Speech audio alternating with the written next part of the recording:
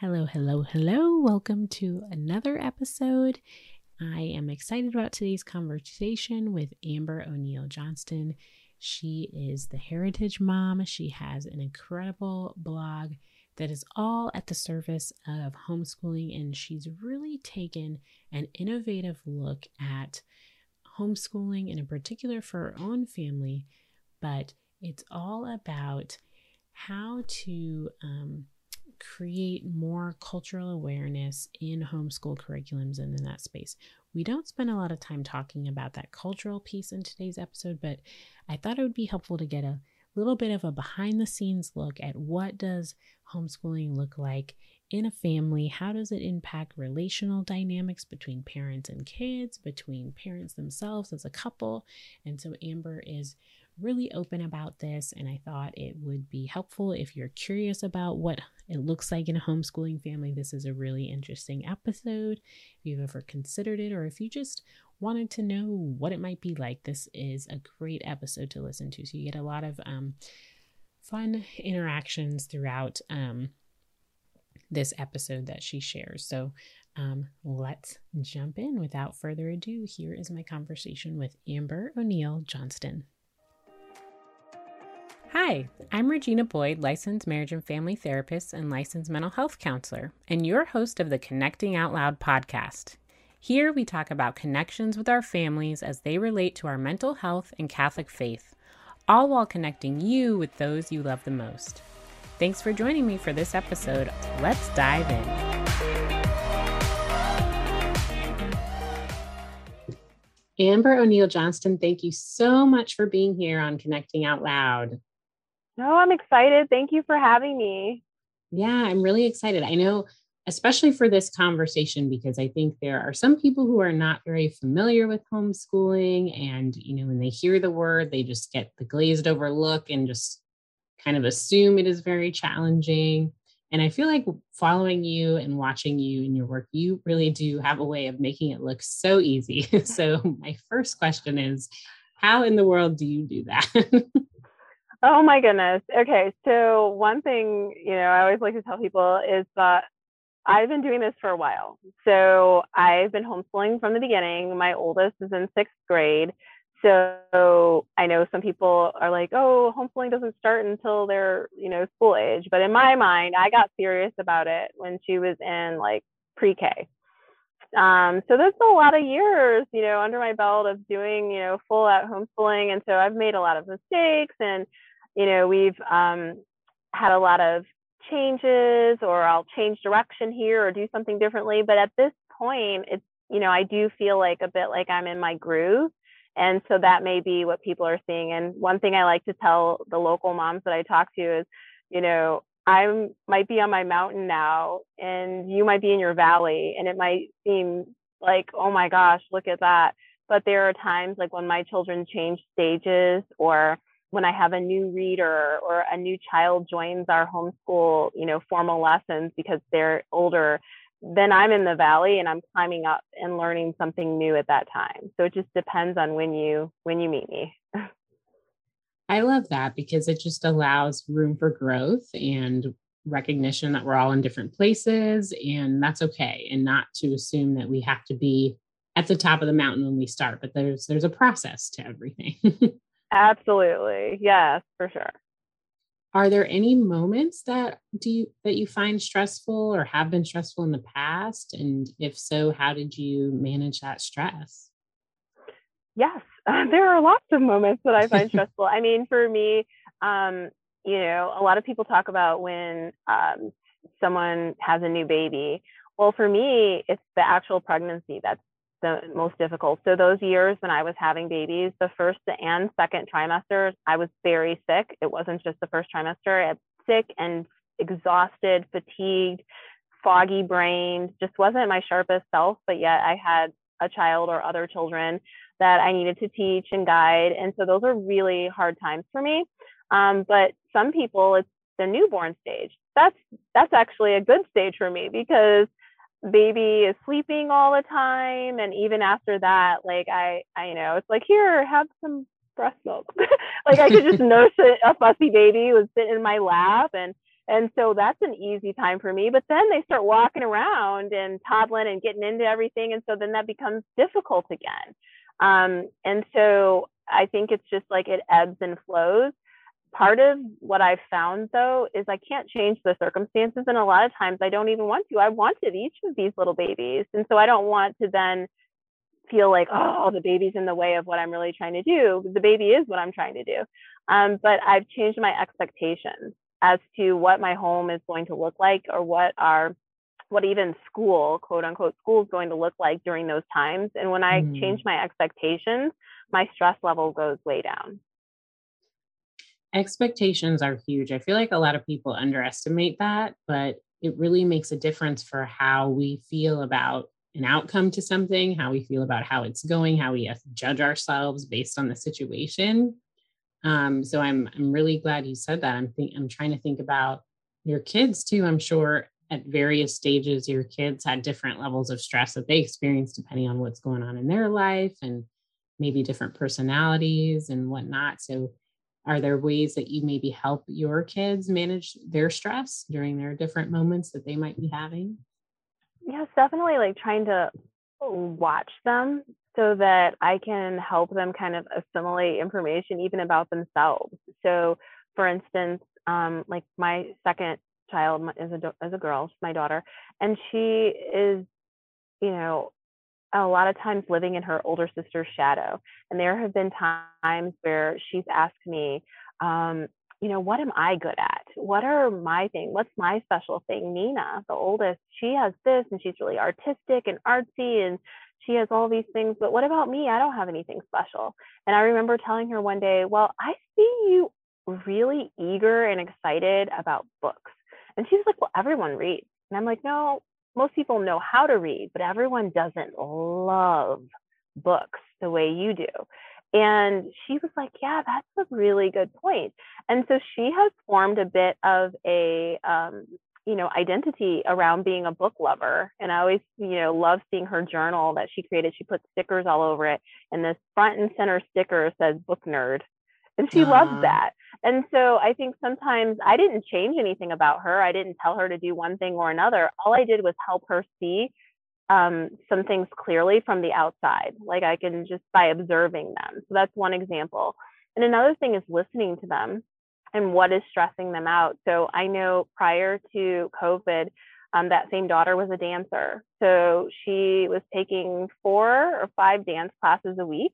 And sometimes during, and she loved it. That's what she wanted to do. She picked that. And I remember telling her, maybe you just stick with ballet. No, I want to do ballet. I want to do tap. I want to do jazz. And during performance season, she had extra rehearsals for, the Nutcracker or whatever they were doing. She loved it. So when all of that came to a halt during COVID, when it was time and the ballet studio opened back up, I was like, oh, honey, the studio is opening back up. And she was like, about that. And I was like, what? And she was like, I don't want to do it anymore. And I was like, okay. And I was like, talk to me about that. And she said that I just am so much happier, like in the evenings, just playing with my siblings and just hanging out at home. And I don't want to have to go somewhere all the time. And I said, okay, well, what about the dance? Like, do you just want to do one day a week? And she's like, honestly, now that I'm away from it, I realized that I don't love it as much. I just was like, basically what she's trying to say, it was just habit. Like she was just doing it because that's what she had always been doing. And that was really powerful. And there was a part of me that panicked, not because I care whether she dances. I mean, it's cheaper for me if she doesn't dance. It's less back and forth and me driving her around if she doesn't dance. I mean, there are lots of benefits for me. So it wasn't that I needed her to dance, but I felt like, what if she regrets it later, that she gave up this thing that she's so into? But I had to, talk to her and listen to her heart. And she's just a child. And she says that she feels better when she's just home playing with her siblings. And I'm okay with that. So I think those things like listening to them and observing them so we can help them work through some of the stresses and problems that they experience that's how I've been handling it. And I think this segues great into the next question because it really comes down to your relationship with each of your kids. So I'm really curious about how homeschooling has influenced your relationship with them and their relationship with you, because it sounds like it's a very tailored experience. Yes, I think that it's really influenced it greatly because we do spend so much time together, and that's together as a total family, but also the one-on-one time that I'm able to spend with the children. And from the very beginning, I've always wanted to have like a very open, relationship with them where they feel like comfortable talking to me about things. And so I will intentionally bring up a lot of conversations that I know people probably feel like, oh, that's really awkward. And it's awkward for me too, but I don't want it to be. And so I force myself to bring it up and just be, calm about it, and just make it seem like it's a normal thing that we would talk about things that could make people uncomfortable, so that won't be between us. I think also trying to make sure that I'm focused on being corrective and teaching, but not punitive. So when I'm seeing them doing something, in a way that I think isn't the best way, or even if they're doing something wrong, I'm not looking to say like, you did this wrong, how can I punish you?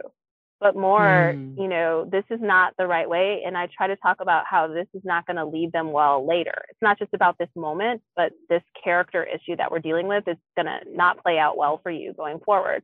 Give examples, we talk about it. And then if there are natural consequences, I love that. Like, well, we didn't get to go to whatever it is we were going to do because you're still here cleaning up because you didn't clean up when I asked you to earlier. That's not a punishment. It's just, we would be going if they had cleaned up. It's a natural consequence for that. And I think those things have been meaningful in helping with our relationship because they feel like we're on the same team, because we are. The other thing, I think, I'm not someone who is totally against screen time and electronics and all of that. My kids do get screen time and they do spend time on electronics, but it's very intentional. And I think it's not a main part of our lives. We have one TV in the house. It's in the basement. We schedule that. Like, we're all going to sit down and watch a movie on Friday night after dinner. And those things are fun for us. But in terms of them just always being in front of a screen or having full access to just doing that, they don't have that. And part of that is, yes, to protect them, from what they may be doing or becoming addicted to it and all that. But that's not really all of it. More so, my kids are doing nice things with their electronic time. So it's not as much of that. It's more that eats into the relationship, because heads down into the screens, it takes away from our time making eye contact and talking, playing games and laughing and inside jokes and dance parties with Alexa and all the things that we like to do. And so, I think those are some of the things. The relationship is more important to me than the academics. And so knowing that, like being able to say that to myself, helps me when I'm making decisions about how I'm going to relate to the kids and what I expect from them. I love that. And I'm a huge fan of natural consequences. I talk about it all the time. And I just say, wherever, because I feel like it's a freebie. It's like a parenting freebie a little bit. Yeah. Yeah. Especially if it's something, that you don't really have to enforce. Like, you don't put a cover on your phone, it breaks, you drop it, it breaks. Perfect natural consequence that as a parent, you don't have to worry about giving a huge lecture or something about. Yeah. So and all that to that end of your point of it's about the relationship at the end of the day, and maintaining that connection with them and helping them learn in a way that maintains their dignity, really. Definitely. I think back, I'm one of three, and all three of us, none of us are doing what we went to school to do. And so I think about, like, had my parents been like super hardcore, like that's the most important thing. Your grades, your academics, your job, your career, and all of that. And none of us are doing any of the things. They couldn't have anticipated what we were doing right now, but we had the relationship. And so I feel like that transcends the decisions your kids make. Yes, we all want our children to be successful and all that, but success is defined differently for every family.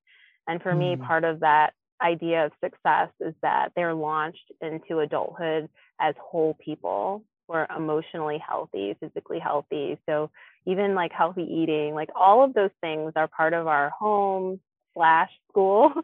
And the academic bookwork, the traditional, reading, writing, arithmetic, those things are important too. They're also an important part, but they're not the most important thing. Yeah. And I feel like that's so evident just by watching you, that education is not about preparing somebody for a job, that you are actually forming human beings for life Can you talk a little bit more about some of those ways that you're trying to form your children? Yeah, I think that there are so many things that I would like to teach them, and there's so many books that I want them to read, and we love reading, and those things are important. But I also want them to feel comfortable in other spaces. I want them to have freedom of expression verbally, creatively, with art, and music, and poetry. I want them to have things that they enjoy outside of, say, studying in college or working when you're an adult. And I think a lot of that is born out of my own shortfalls or deficiencies. So I was just so about getting straight A's. That's like mostly what I remember about my childhood is I wanted to get straight A's, go to school, get straight A's. I got a full ride to college, get straight A's in college, try to excel academically, and then get a really good job making a lot of money. And, I did all that stuff. And a few years into that really great job, making all that money, I was miserable. I was so miserable that I thought that I had a health issue. I was like going to all these doctors and everything because I couldn't figure out what was wrong with me. I was having all this joint pain. My stomach was always hurting. Everyone kept saying the tests are all negative, and I was like, oh, they think that something's, they don't believe me. Wow. And eventually I gave my 2 weeks notice and it wasn't just that job. It was just that whole career. It just wasn't me because I worked for different companies and it felt the same way. I gave my 2 weeks notice and decided to become an entrepreneur and just do something that I really loved. I took a huge pay cut to do it. And the moment I slid that 2 weeks notice across the table, I never had any more joint pain or stomach pain. And so I've seen and experienced what it's like to be so focused on an external goal that you have no hobbies, you have no other things that bring you joy. You're not living, authentically. You're not a whole person. You're not living the fullness of life. And so I just don't want them. And I don't feel my parents did that to me. I mean, I kind of did that to myself, but I want to teach them to have other things that you love beyond just book learning. Right. And I think that's where kind of some of those decisions. So the time we spend in nature, being able to slow down, being able to make things that you feel are beautiful, whether they would ever be up in an art museum or not, I don't know. But if you think it's lovely, that you can create that, and having relationships. So making time with friends, making time for friends. And I think it gets harder as kids get older. But I prioritize that, the ability and time that you need to devote to friendship. And I mirror that for them as well, so that they can see me investing in other people. So I think those are just some of the things. And I know it's different. Some people are like hardcore. They think about, people are asking me, what about calculus? What about the SAT? And I remember people ask me that. I'm like, well, my oldest is 5. So I think I have some time. But I think those things are going to be okay. My kids may not have the highest scores of everything in the whole world. Maybe they will, though. I mean, we don't know. But I just think that we talk about in Charlotte Mason world of spreading the feast and spreading a wide feast for your children, not pre-selecting what you want them to go into and be good at and focus on, but that you're exposing them to all the things. And then to see where their hearts lead them. I don't know where they're going to go or what they're going to want to do. Yeah, and it'll kind of be a fun journey to find out, right? It's okay. It's okay not to know, I guess, right? Yeah. They'll figure it out, and I'll be here for them, along the way. I think it's fun. Absolutely. What about how has being a homeschooling family impacted your marital relationship? How do you guys prioritize your marriage when there is just so much ample family time opportunities? How do you guys get time just for you? Oh, that's a really good question. So a little bit of a unique situation in that my husband is the one who wanted to homeschool. I thought this guy was nuts. I was like, what? That is hilarious. But no, I am not a homeschooler. I am not about to move out onto a commune. And, I had all these like stereotypes. I was like, that is not for me. And he just kept pushing. He was like, okay, how about this? So this was the compromise. Let's just do it. Let's just try it for 1 year. And if it doesn't work out, then, no harm, no foul. You can put her into kindergarten. It's so funny though. She was so young. And I was like, okay, I'll try that. And I was like, I know I'm not going to like it. And I ended up loving it. So one way that that it helps our marriage is that he really wants this too. And so when there are times when we have to sacrifice, or I may not be as available, or we're spending a lot of time talking about it, he's super into it. So we're a team in that way. We also don't have a problem in letting the kids know that, hey, mommy and daddy need time to be alone. Like, we're talking, we're getting ready to have a conversation, or we want to watch a movie together alone.